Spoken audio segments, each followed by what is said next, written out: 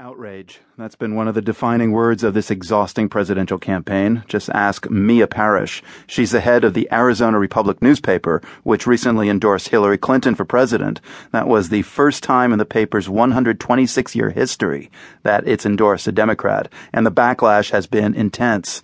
Mia Parrish and her staff have been receiving numerous threats like, "You're dead, watch your back, we will burn you down, you should be put in front of the firing squad as a traitor."